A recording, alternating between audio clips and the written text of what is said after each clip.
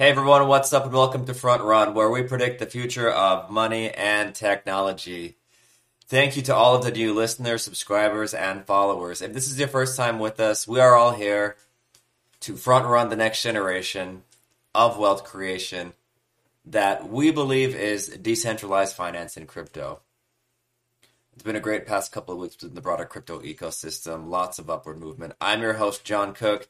It's the 5th week of January 2023, and we are going to answer a very important question for those following the DCG, Genesis, Gemini, and Grayscale just catastrophe that's unfolding. We're going to answer this question. Is Grayscale intentionally delaying its Bitcoin and Ethereum ETF conversion? There is a ton to unpack, and I wrote quite a bit about it on frontruncrypto.com. So for those who want the extra detail, the references, the overall analysis and thought that went into forming this point of view that we're about to cover today, I encourage everyone to go to frontruncrypto.com and check out the article titled Grayscale Misconduct and Conflicts of Interest with Digital Currency Group. This is also posted in the show notes for everyone to review, which again I highly encourage because reading is a great way to retain knowledge and information. So, quite a few bullet points within this question that we need to explore. Specifically, we're going to better understand the DC Genesis meltdown with Gemini in relation to Grayscale. We actually covered this in part 1, but I'm going to do a speed run of it very quickly. We're going to outline and review the two separate legal proceedings against Grayscale's Bitcoin and Ethereum trust by two different investor groups at the same time. It's quite impressive.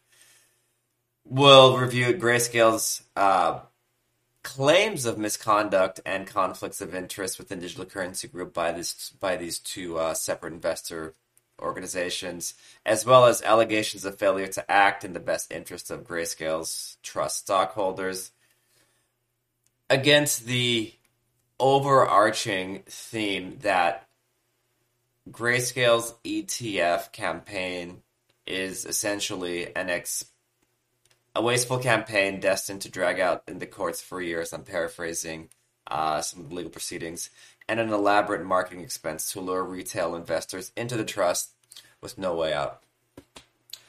Those are the topics that we're going to explore.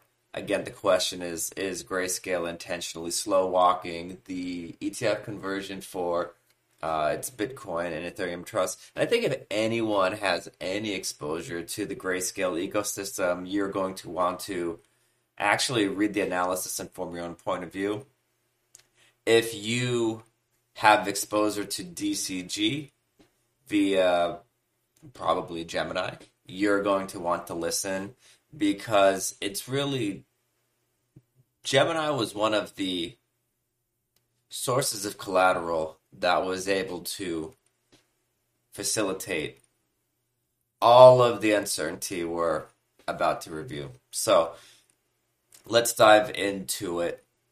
Recall that on January 15th, we actually published part 1 of Untangling Digital Currency Group, where we tried to explore the relationship between Gemini and the DCG subsidiaries Genesis and Grayscale. What I found like super interesting is that we wrote that on January 15th, and then 5 days later, Genesis Capital petitioned for bankruptcy. Specifically, Genesis is actually a composition of multiple subsidiaries. So when you say Genesis is filing for bankruptcy, when we go to dcgupdate.com, showing this to people watching on the YouTube, what's actually happening, again from part 1, the Genesis organizational structure, it's a composition of Genesis Trading, right? Genesis Parent Firm, and Genesis Lending. Genesis Lending, which is called Genesis Capital, is a composition of Genesis Global Holdco, Genesis Global Capital, and Genesis Asia Pacific Ltd. All of these firms collectively filed bankruptcy on January. They petitioned for bankruptcy on January 20th under the collective umbrella of Genesis Capital. It's happened 5 days after we published part one. So originally this was supposed to be a two-part series where we uncovered DCG and did this expose, but we're actually gonna expand it out into 3 parts because we need to dive into the claims of accounting irregularities and potential fraud associated with Genesis. And we have to actually do an assessment of the complex legal structure within the DCG ecosystem that made all of this insanity possible. That is going to be part 3. Right, part 1 we covered Genesis and Gemini, just like the interrelationship with the merry-go-round of 3AC. Part 2, which is what we're talking about now, we're going to review claims of Grayscale's malfeasance, intentional deception, and then the overall set of conflicts of interest between Grayscale's parent organization, DCG, and the independent entity that is the Grayscale Trust. But in order for all of this to make sense, just very, very brief speed run. I've loaded this up on the screen for those who are watching. Remember from part 1, Genesis is a lending desk that loaned Bitcoin and later Ethereum to 3AC. Okay. The collateral that was provided to facilitate the loans to 3AC was the shares of the Grayscale and Ethereum trust, right? So if you look at this loop, once money gets into the Genesis ecosystem, Genesis issues that loan to institutional investors, hedge funds like 3AC, but the money has to be collateralized by something, right? In this case, 3AC had existing shares of GBTC at ETHE that it posted as collateral, right? Here's where it gets kind of wonky. Once the BTC and ETHE is sent to 3AC via the collateral provided from the GBTC, that is sent back to Genesis, who acts as the authorized participant and submits the order to create shares of Grayscale Bitcoin and Grayscale Ethereum to the independent entity that is called Grayscale, and then 3AC receives the shares on the back end, right? So if we just take this end to end, retail users deposit funds into Earn. Gemini, which has made the statement multiple times over that it is not an investor, it's just the agent acting on behalf of the earned customer, who is the lender in this scenario, sends the money to Genesis less the fee it collects. Genesis then bundles that deposit, which is Bitcoin and Ethereum, deploys it to hedge funds like 3AC. 3AC posts collateral of the collateral 3AC posts to cover the loan is actually shares of the Grayscale Trust.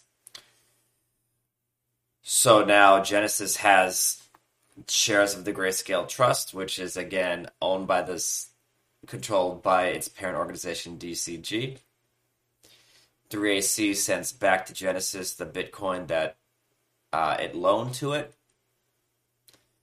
Genesis then submits the order to create the shares of GBTC and or ETHE using the deposited Bitcoin and or Ethereum, and then 3AC receives it on the back end.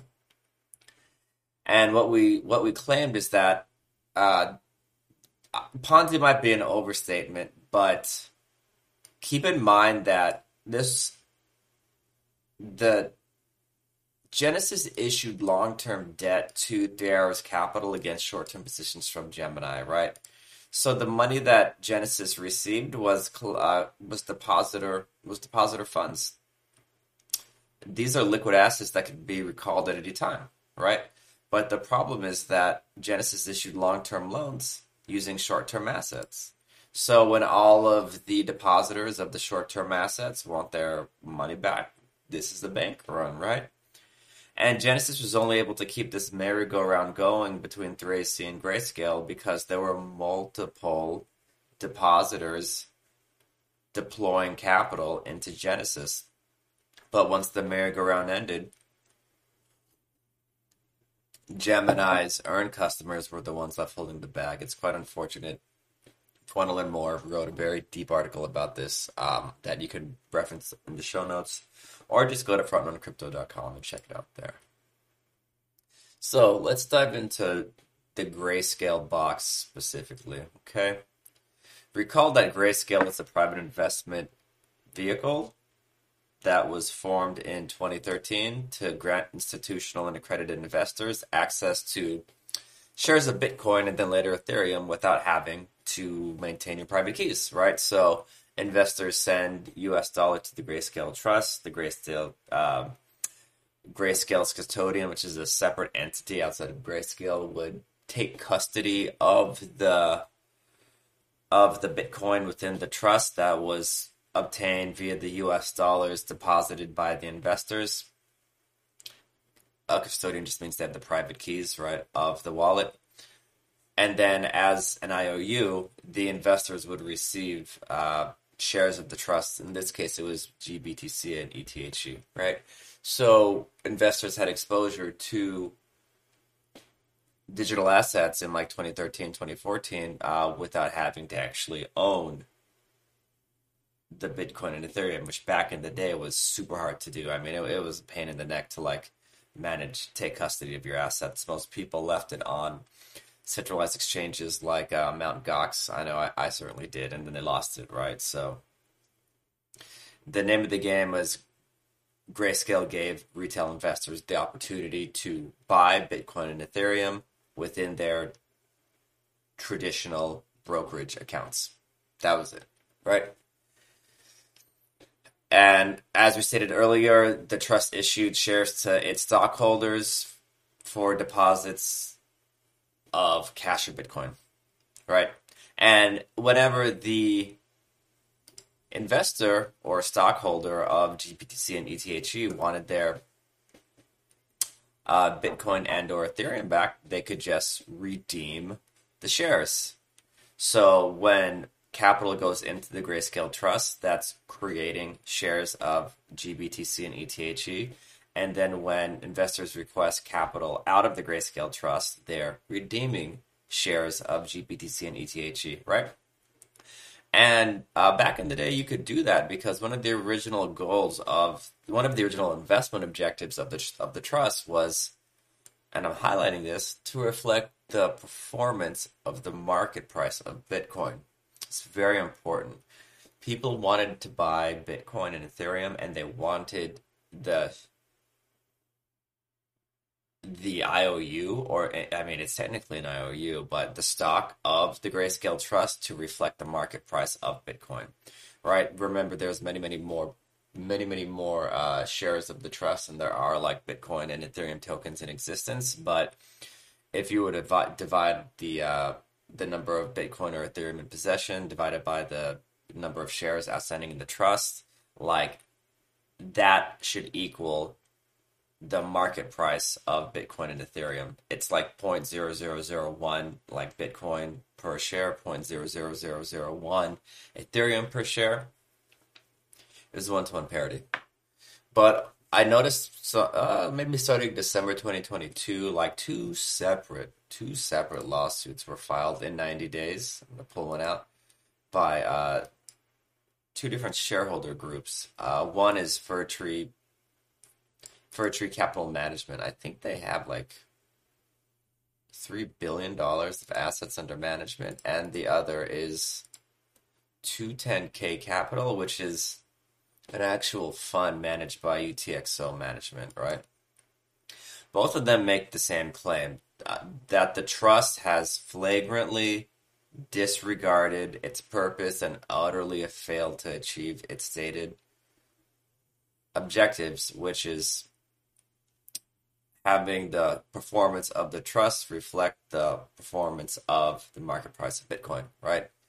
They go on to say, Fir Tree Partners says, in fact, the opposite has occurred. Grayscale, the trust sponsor, has prohibited investors from redeeming their shares, right? Off the back of this, the trust shares price has collapsed by 80% within the past year alone. The shares are now trading at a steep 40 to 45% discount to net asset value. This means that for every dollar Bitcoin owned by the trust, its corresponding shares are only worth 55 cents, which is something we've covered in great deal, right? So when I actually read the entire claim against Grayscale by both UTXO management and for venture partners, and like my question was, why would Grayscale intentionally abandon its investment goal?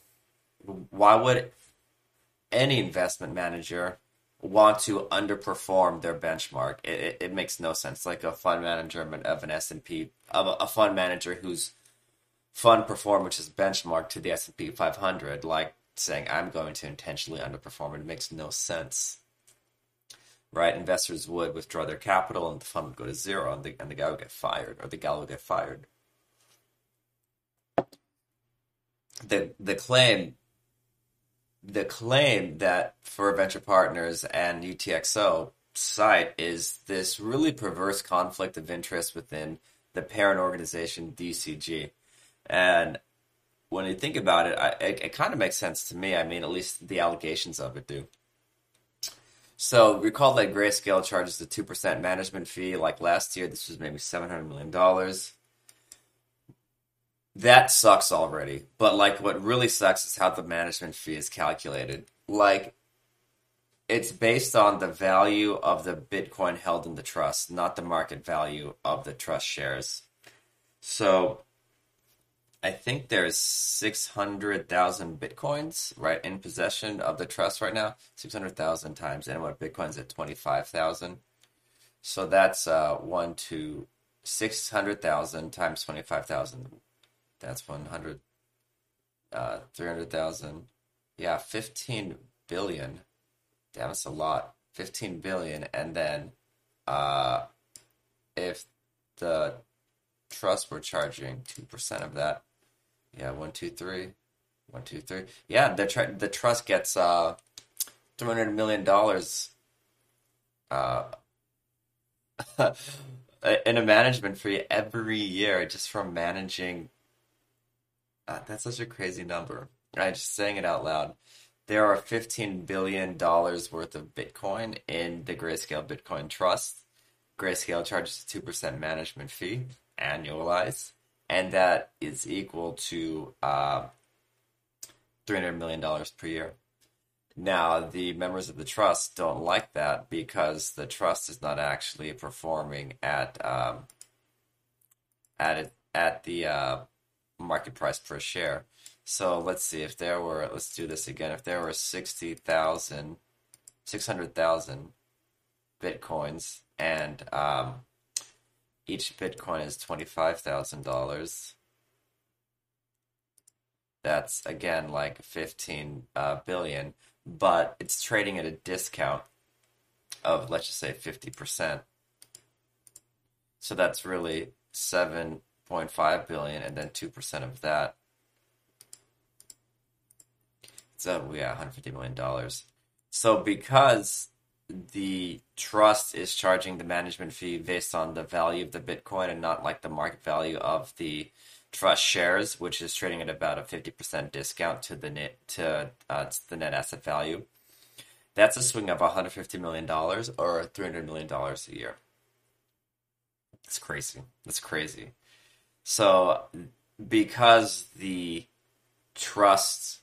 way the trust makes money is not based on the performance of the share price. It's based on the quantity of Bitcoins and Ethereums held in the trust. It creates this weird incentive that the goal of Grayscale is not to maximize the share price of the Grayscale trust, but rather to hoard the number of Bitcoins and Ethereums in its possession, right? Then we can see in like the Grayscale S1, I highlighted that just to show this is real. This is from the S1 in 2013, right? It's calculated, the management fee to the sponsor, which is Grayscale, is calculated as 2% of the aggregate value of the trust shares, right? So when it's the aggregate value of the trust shares as of the end of 2022 was $300 million. But if it's the actual market price of each share, then it's under $50 million. So we go on. The investors who are suing Grayscale say that this creates an incentive for the trust to increase the number of investors for the Bitcoin and restrict redemptions, right? Because if the trust is one way in, your goal is to get as many people to deposit Bitcoins and Ethereums as possible, because once it's in, it can't get out. And that, we'll cover this later on, but that might play into the angle with Grayscale making a big push to convert, or at least claiming to make a big push with respect to marketing to convert the trust into an ETF on the backdrop that it would yield an immediate 90% ROI, right? So that is also a cause to deploy more Bitcoin and ETH, or at least buy more shares. So when I was thinking through this out loud, my gut reaction is, all right, if this is true, if the sponsor of the trust, which is Grayscale, is intentionally trying to deceive potential investors by not acting in accordance with the fund's original objective, which is to maintain the market price of Bitcoin and Ethereum, why would anybody invest, right? And there's two investor classes we have to cover. So the first one is retail investors. I try to answer the question, what would compel a retail investor to deploy their dollars, because they're buying secondary shares of the trust, into an investment product that has a 2% management fee that's based on the net asset value with a fluctuating market price that has historically traded at a premium or a discount, it's never traded at spot like Grayscale Trust. I mean, we can look this up now. I'm going to see this really quick. The same is true for Ethereum. You can look at performance. You can see as long as the trust has been publicly traded, it's always traded at a premium to the holdings per share or the market price per share. So this is at a discount. It starts being at a discount at January 2021.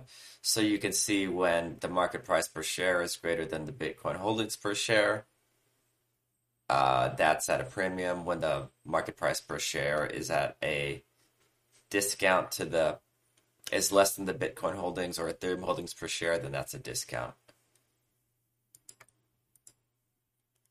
So, why would an investor do that, right? If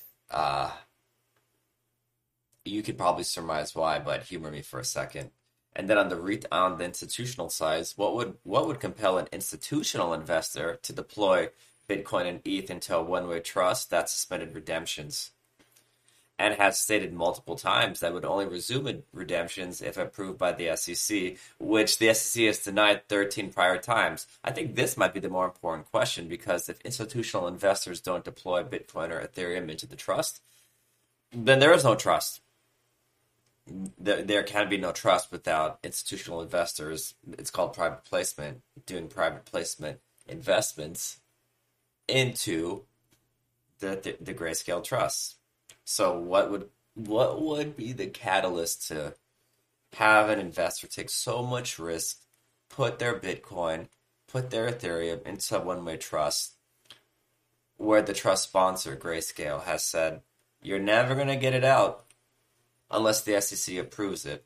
And by the way, the SEC has denied 13 other requests, right? Is it greed?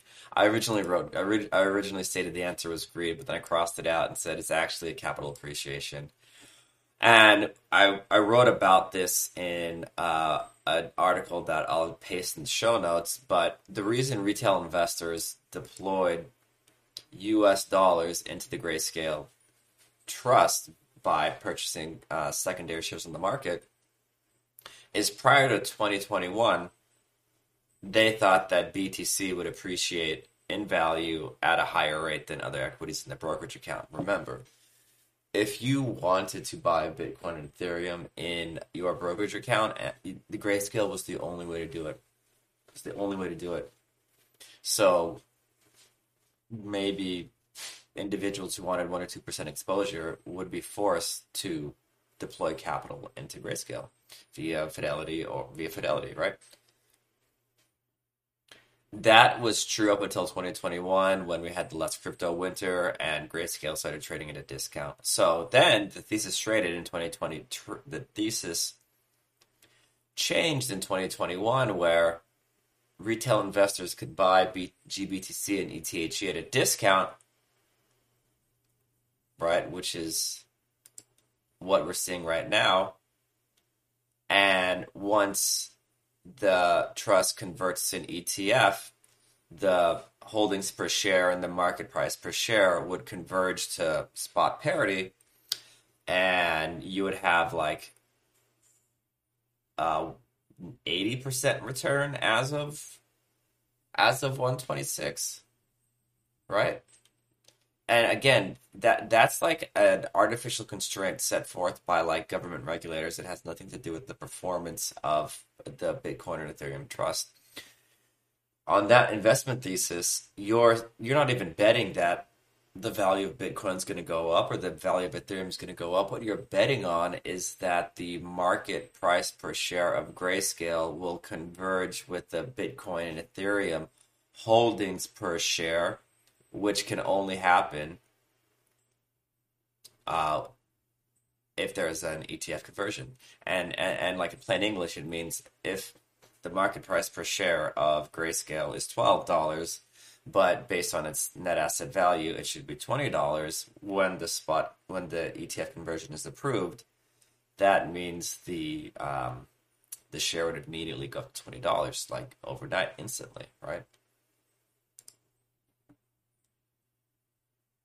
So that's that's like my assessment as to why retail investors would, roll the dice and take such a risky position on GBTC and ETHE. And hell, I did it too, and I still stand by that. I think it's a great trade, even on the backdrop of all this uncertainty. Institutional investors, on the other hand, were deploying BTC. Institutional investors were deploying BTC and Ethereum into Grayscale. Make a note of this because retail buyers are willing to pay a premium to own Bitcoin and Ethereum. Like, that's why.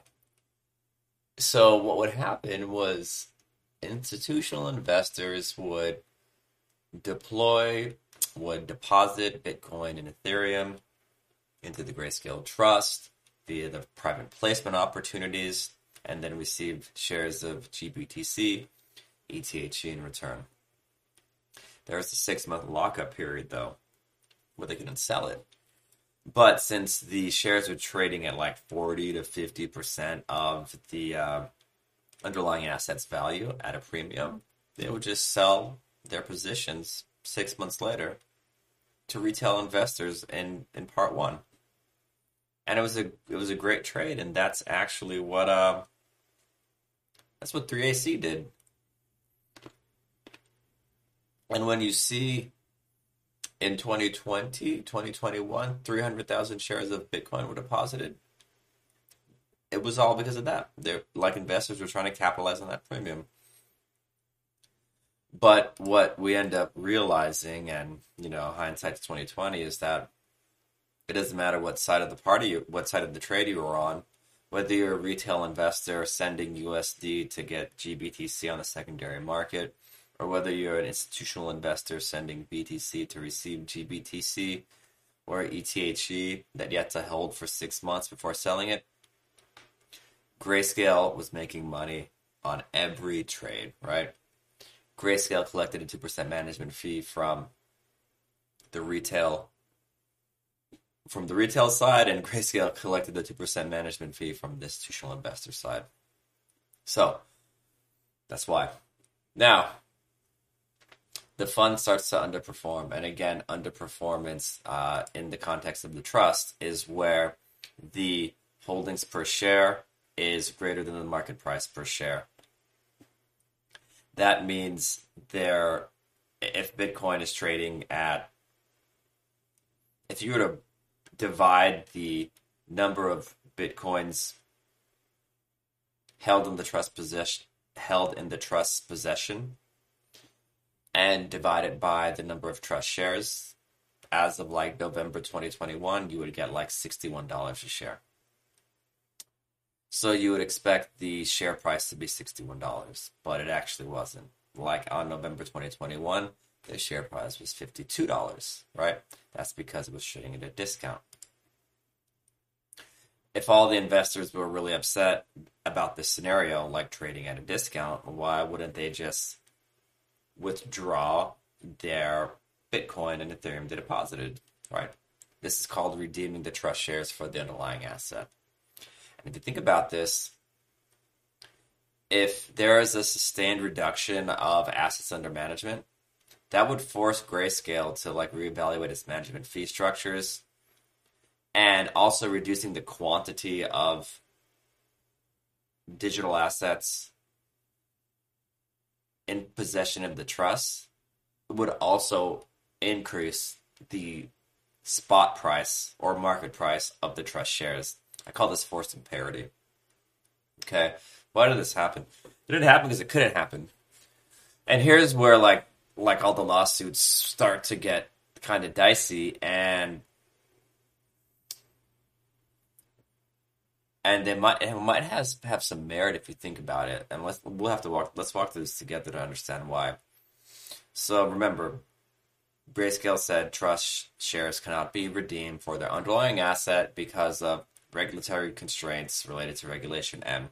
Regulation M is a ruling within the SEC that facilitates asset conversion to an ETF, right? So the only way Grayscale can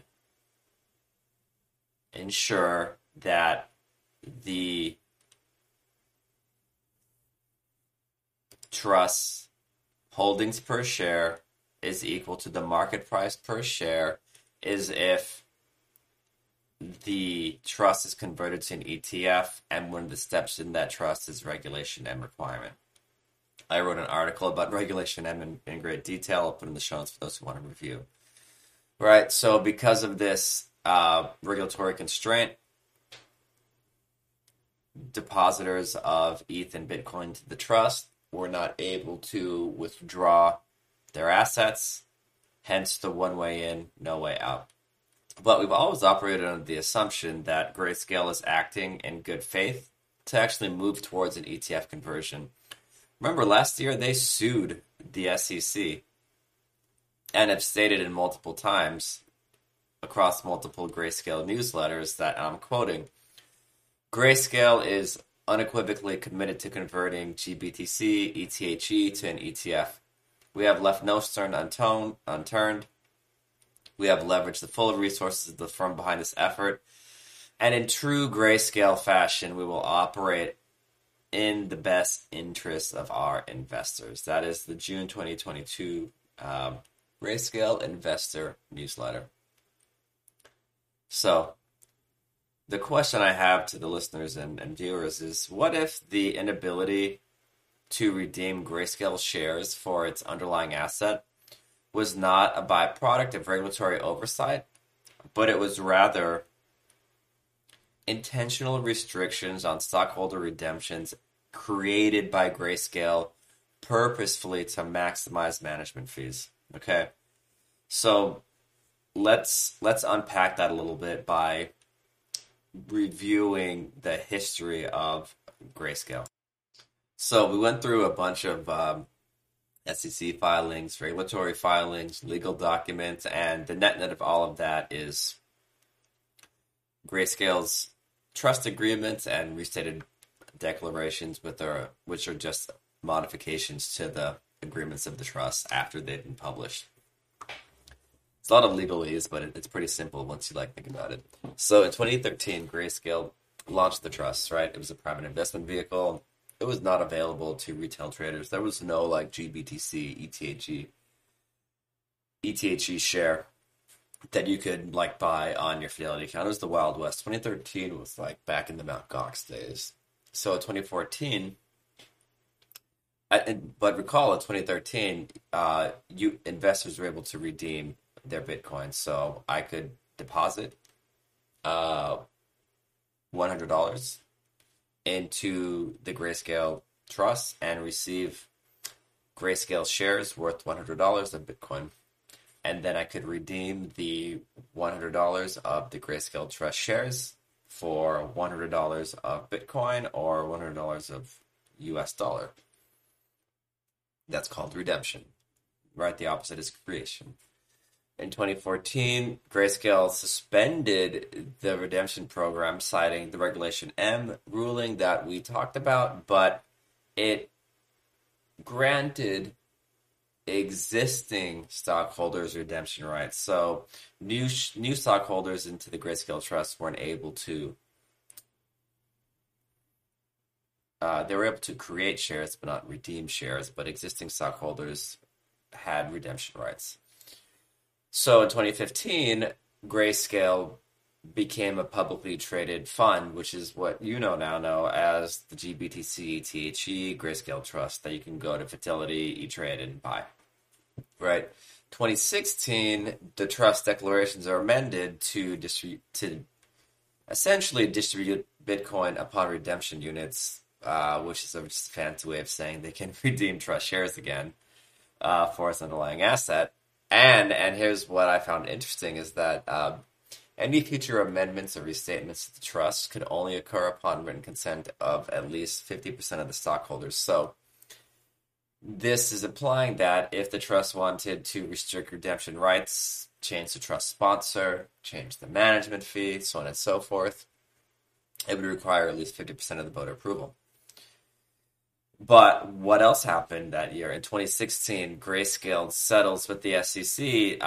In 2016, the SEC actually launched a cease and desist claim against Grayscale for violating Regulation M. And it's kind of funny to go through it. Back then it was called Second Market.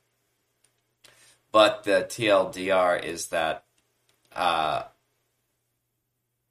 Bit, which was the token before GBTC, agreed to cease and desist from causing any violations related to Regulation M of the Exchange Act, and then agreed to pay a whopping $53,000 fine. Can you believe that $53,000 is all they had to pay? And now the Grayscale Trust has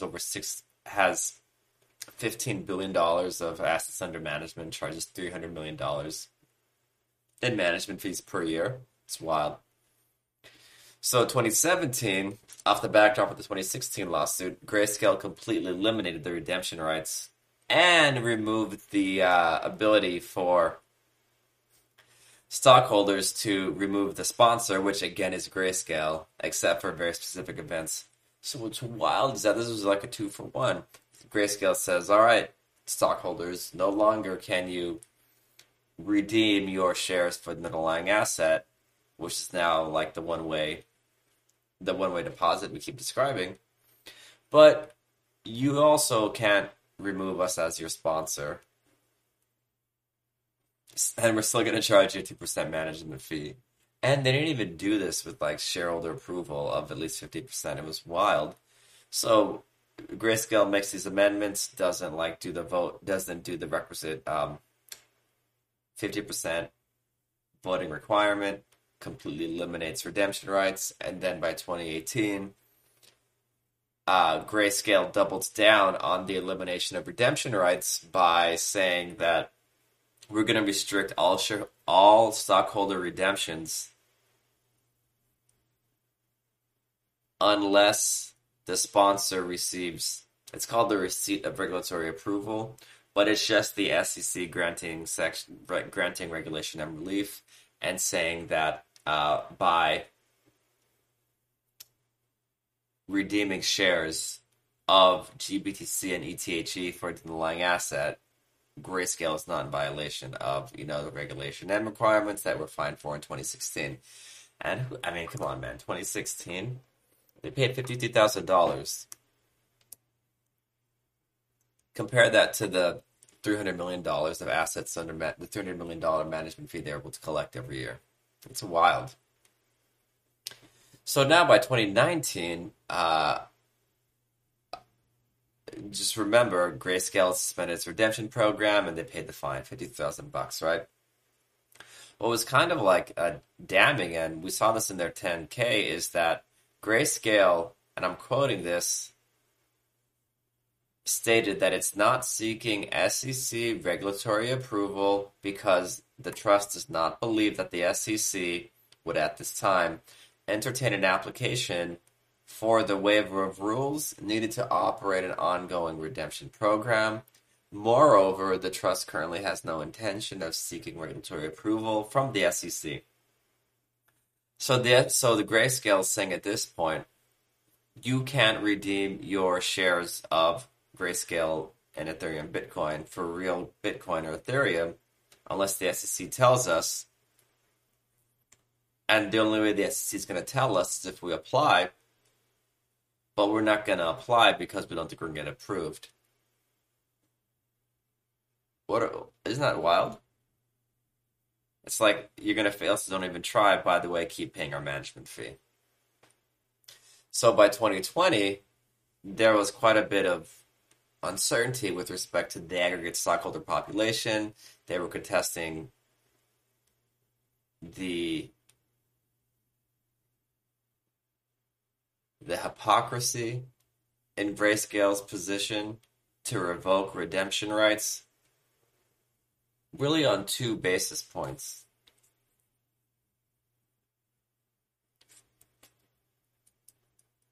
The lawsuit contends that regulation and compliance only mandates that the creation and redemption of shares can't be performed simultaneously.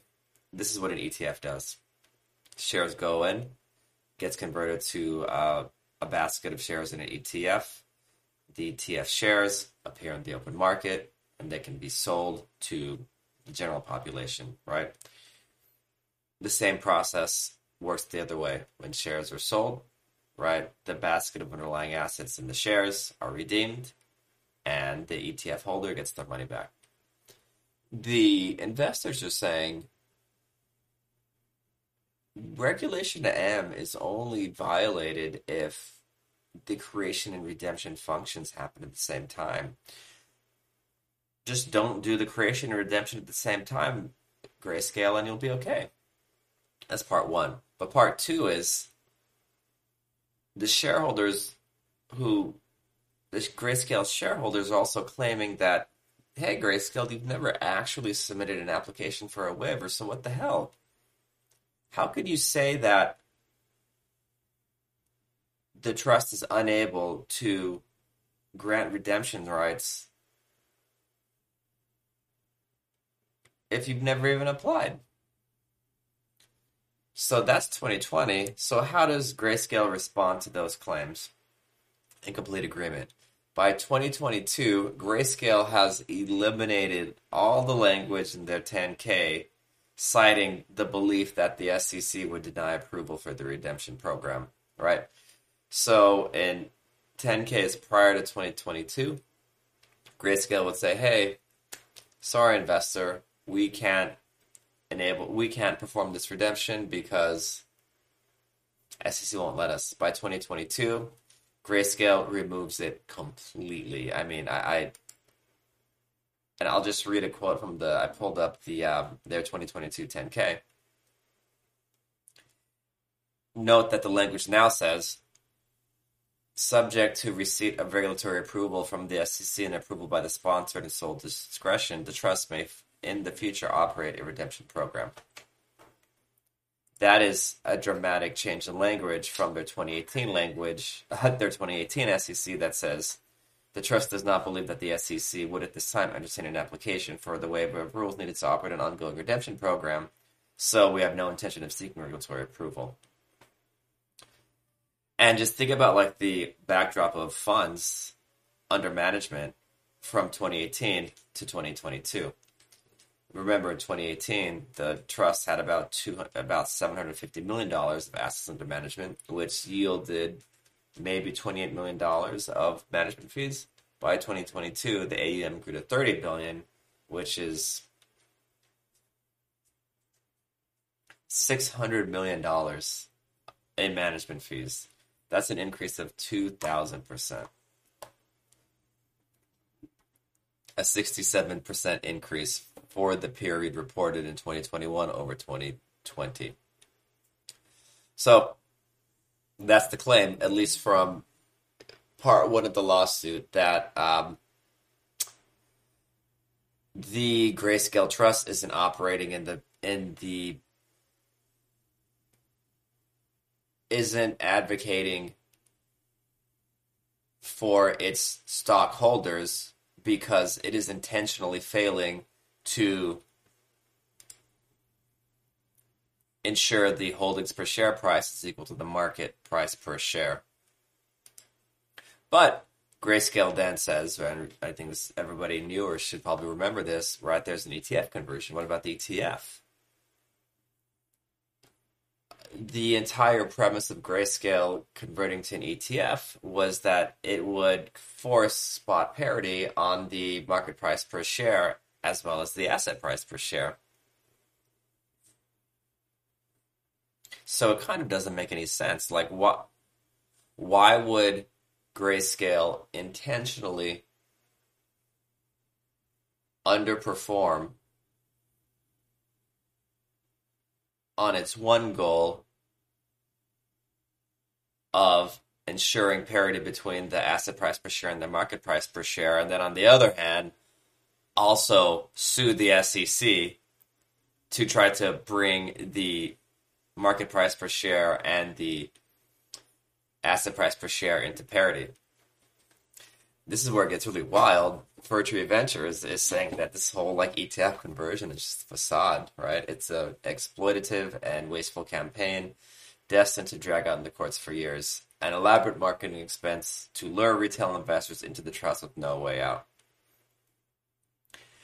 And my immediate gut reaction was like, how is this possible? And the claim they make is the purpose of the trust has morphed over time. In 2013, when Grayscale started, the founder stated that the trust was only suitable for accredited investors. And I found a Deal Book article from way back when that says, I'm quoting, because of the risky nature of Bitcoins, they should not be sold to ordinary retail investors who could buy ETFs. It's premature for this kind of product to be in the public market. It should not be available to unsophisticated investors. This was in 2013. And compare that with 2022, where now Grayscale is saying that, oh, wow, everyone should own Bitcoin, and they can do that with an ETF, right? So what happened? From 2013 to maybe 2016, Grayscale stayed true to this vision that Bitcoin and Ethereum should only be available to accredited investors. But in 2016, I posted a tweet on this. They launched their Drop Gold campaign to attract retail investors, implying that holding gold in their portfolios was stuck in the past. And I did some math, and you can check on frontrunjohn.com or my Twitter account, frontrunjohn, that $1 invested in 2016, if you put that in Bitcoin, it's $39 today. If you put that in Ethereum, it's $1,249 today. And gold ETF, it's only $2, right? So what happened? 2013, Grayscale says, no, accredited investors only. 2016, they start to, maybe change their attitude. And then by 2021, when Grayscale has a new CEO, which is the 34-year-old Michael Soshinen, his first mandate in a company newsletter was to convert the Grayscale into an ETF, right? From the 2021 newsletter, with the new CEO of Grayscale, each Grayscale product is at various stages of this life cycle, and our intention has always been to, quote, convert these products into an ETF. But from the 2013 quote, literally the founder of Grayscale is saying, ordinary They're saying due to the risky nature of Bitcoins, they should not be sold to ordinary retail investors who could buy ETFs. Literal 180 from the founder's vision, right? So how does like Grayscale begin to like manifest this change in attitude? And if you've been around a couple seasons, there's like a couple, I think, super apparent ways that Grayscale is trying to push the ETF dialogue onto retail investors. Remember, there was the How Dad Got into Bitcoin ad. There was making crypto accessible to the masses. Grayscale in your 401k. There were templated letters that Grayscale issued about how you can show your support with Grayscale and the SEC. There were email reminders about submitting comments to the SEC. There was even advertising that pushed for converting the trust into an ETF. And I think this is in Washington, D.C., Penn Station. I have an ad that says, we took over all the ads in the station because we care about crypto investors, right? The SEC wants to hear from investors like you. Scan the QR code to advocate for a Bitcoin ETF. Wasn't this the exact opposite of what the founder's vision was in 2013, stating that Bitcoin is not suitable for retail investors via an ETF? Wild, right? So then there's that backdrop that the plaintiffs suing Grayscale and DCG make. Like, number one, you are not actually advocating in the interest of the shareholders as reflected by the divergence in the market price per share versus the asset price per share. You have the one way in, no way out constraint that they believe to be self-imposed, not a byproduct of actual regulation and requirements. And then number two, this ETF conversion marketing campaign is just a ploy to get more retail traders to buy shares of the Grayscale and Ethereum trusts, which will hopefully increase the actual price per share. There's no actual meat behind the ETF conversion, right? If through these advertisements, the claim is that Grayscale is attracting retail investors to buy shares of the trust, in that when the trust is approved for ETF conversion, the holdings per share and the market price per share would converge on one, which you can see like the spread's as wide as 50% at sometimes. So that's great. That's Grayscale, but like we haven't really talked about like Digital Currency Group, and this is where the third piece of the puzzle really starts to unfold, right? Part one is the intentional misalignment of investor interest. Part two is the failed marketing campaign. And part three is the lack of independent oversight. So what we found is that Grayscale and DCG share the same CEO. Grayscale and DCG share the same audit committee. And Grayscale, within the DCG audit committee, that's also the Grayscale audit committee. Its members are the CEO, CEO, and CFO. So it's literally the people. And for those who don't know, the audit committee is like the governing body responsible for financial reporting of the organization. So like literally the people responsible for the financial health of Grayscale, it's the CEO, COO, and CFO of DCG. I guess even worse because like Grayscale actually acknowledges that there's no formal procedure to resolve conflicts of interest, but rather to rely on Grayscale's management team, which is the same management team of DCG. And like here's the quote from their 2021 10K. The sponsor has not established formal procedures to resolve all potential conflicts of interest. Consequently, shareholders may be dependent on the good faith of the respective parties, subject to conflicts to resolve them equitably. The sponsor attempts to monitor these conflicts, but it is extremely difficult, if not impossible for the sponsor to ensure these conflicts do not, in fact, result in adverse consequences of the trust.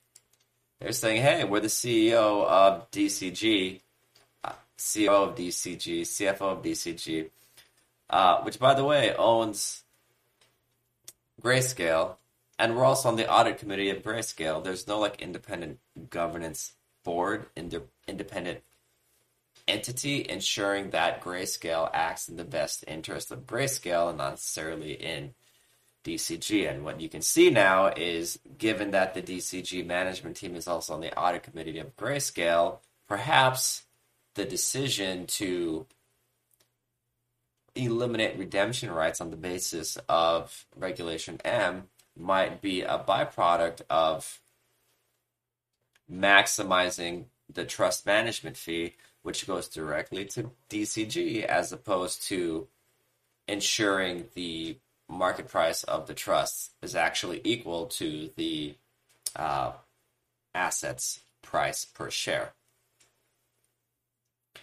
And that's the third part, but the fourth part is now the reliance of, we call it, affiliated service providers within the DCG corporate entity.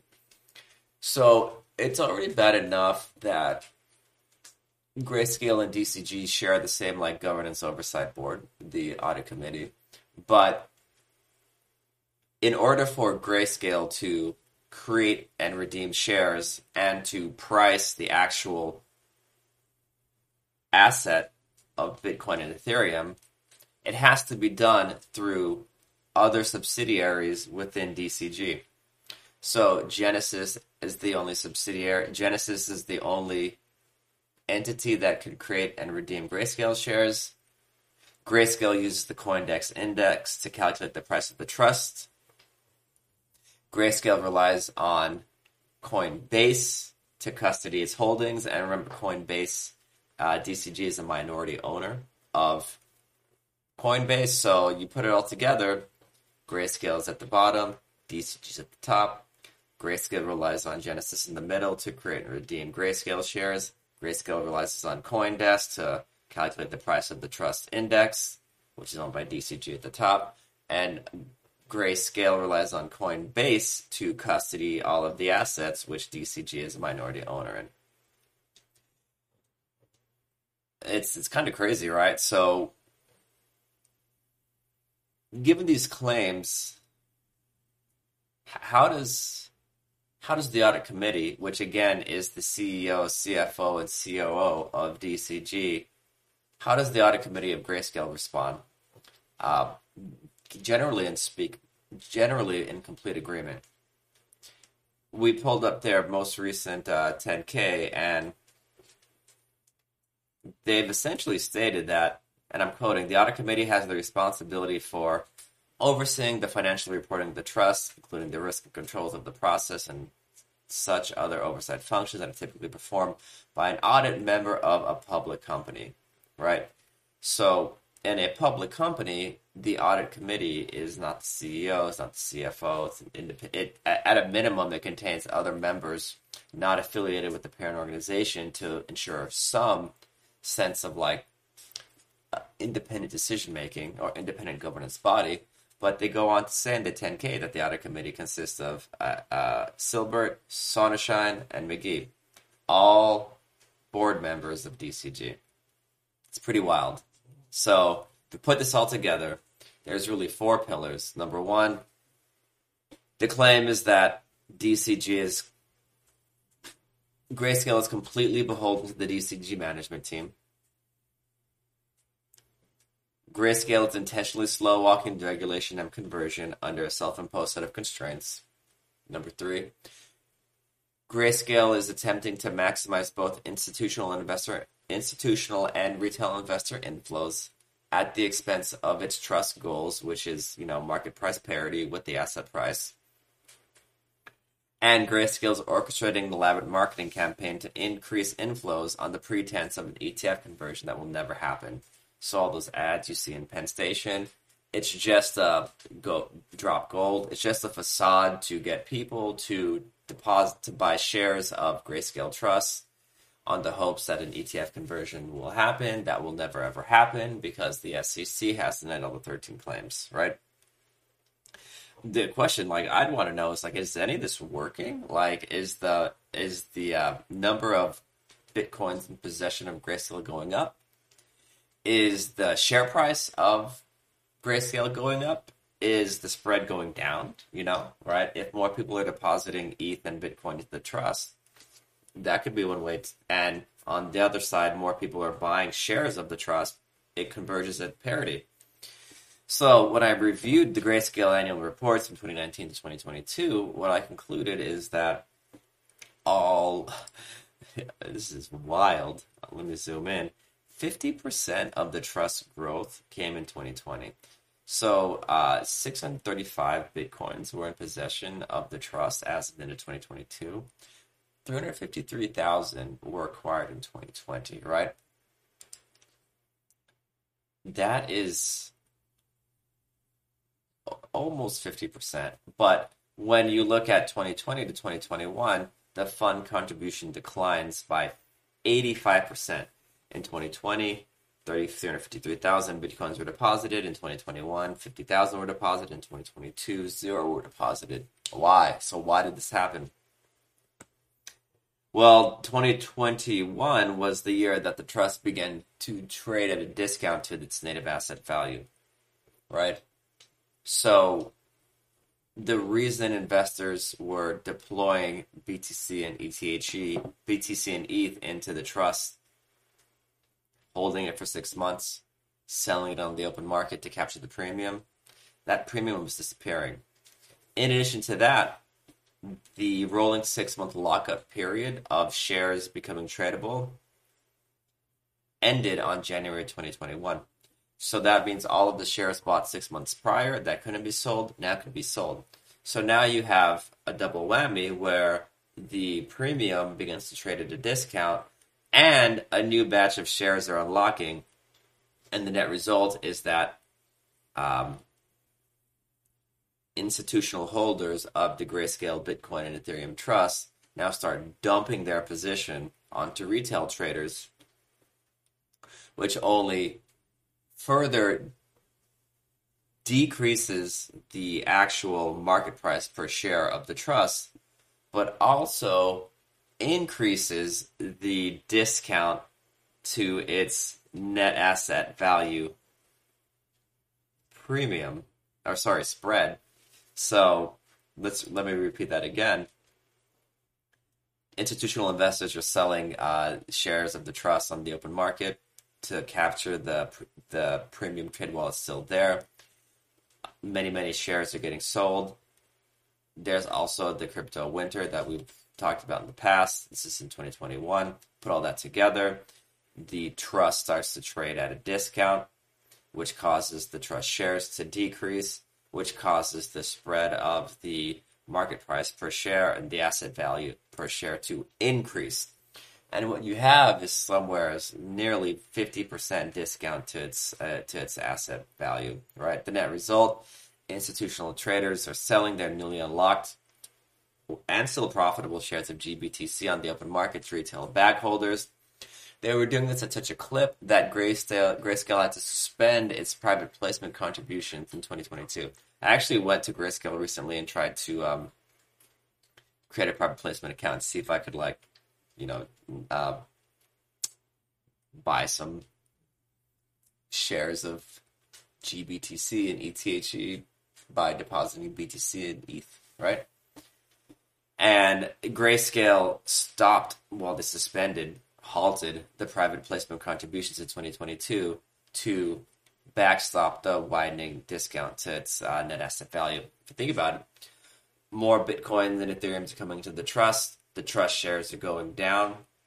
That increases the spread between the market price per share and the asset price per share, and it's a double whammy. No one's buying and more assets are inflowing. The net result is, at least what the plaintiffs are claiming, is that Grayscale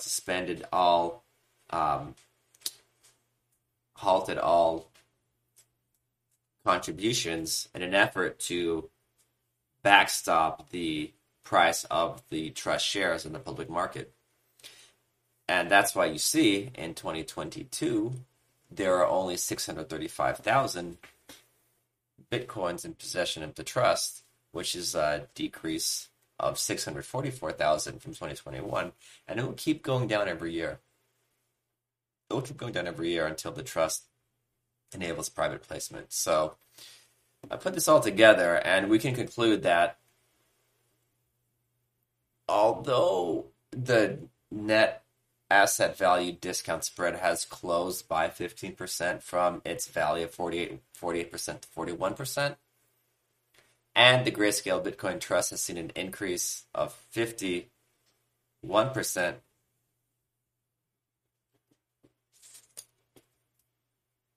from its 780 per share low to its current price of 1236 that I predicted would happen, and I wrote about it, and it's in the show notes. I'm willing to at least attribute a small amount of this gain to the Grayscale marketing that's been enforced over the past year, as well as the suspension of new deposits. But I would for sure to continue to proceed with caution.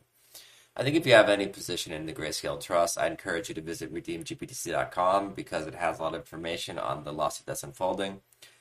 With that said, that concludes today's episode.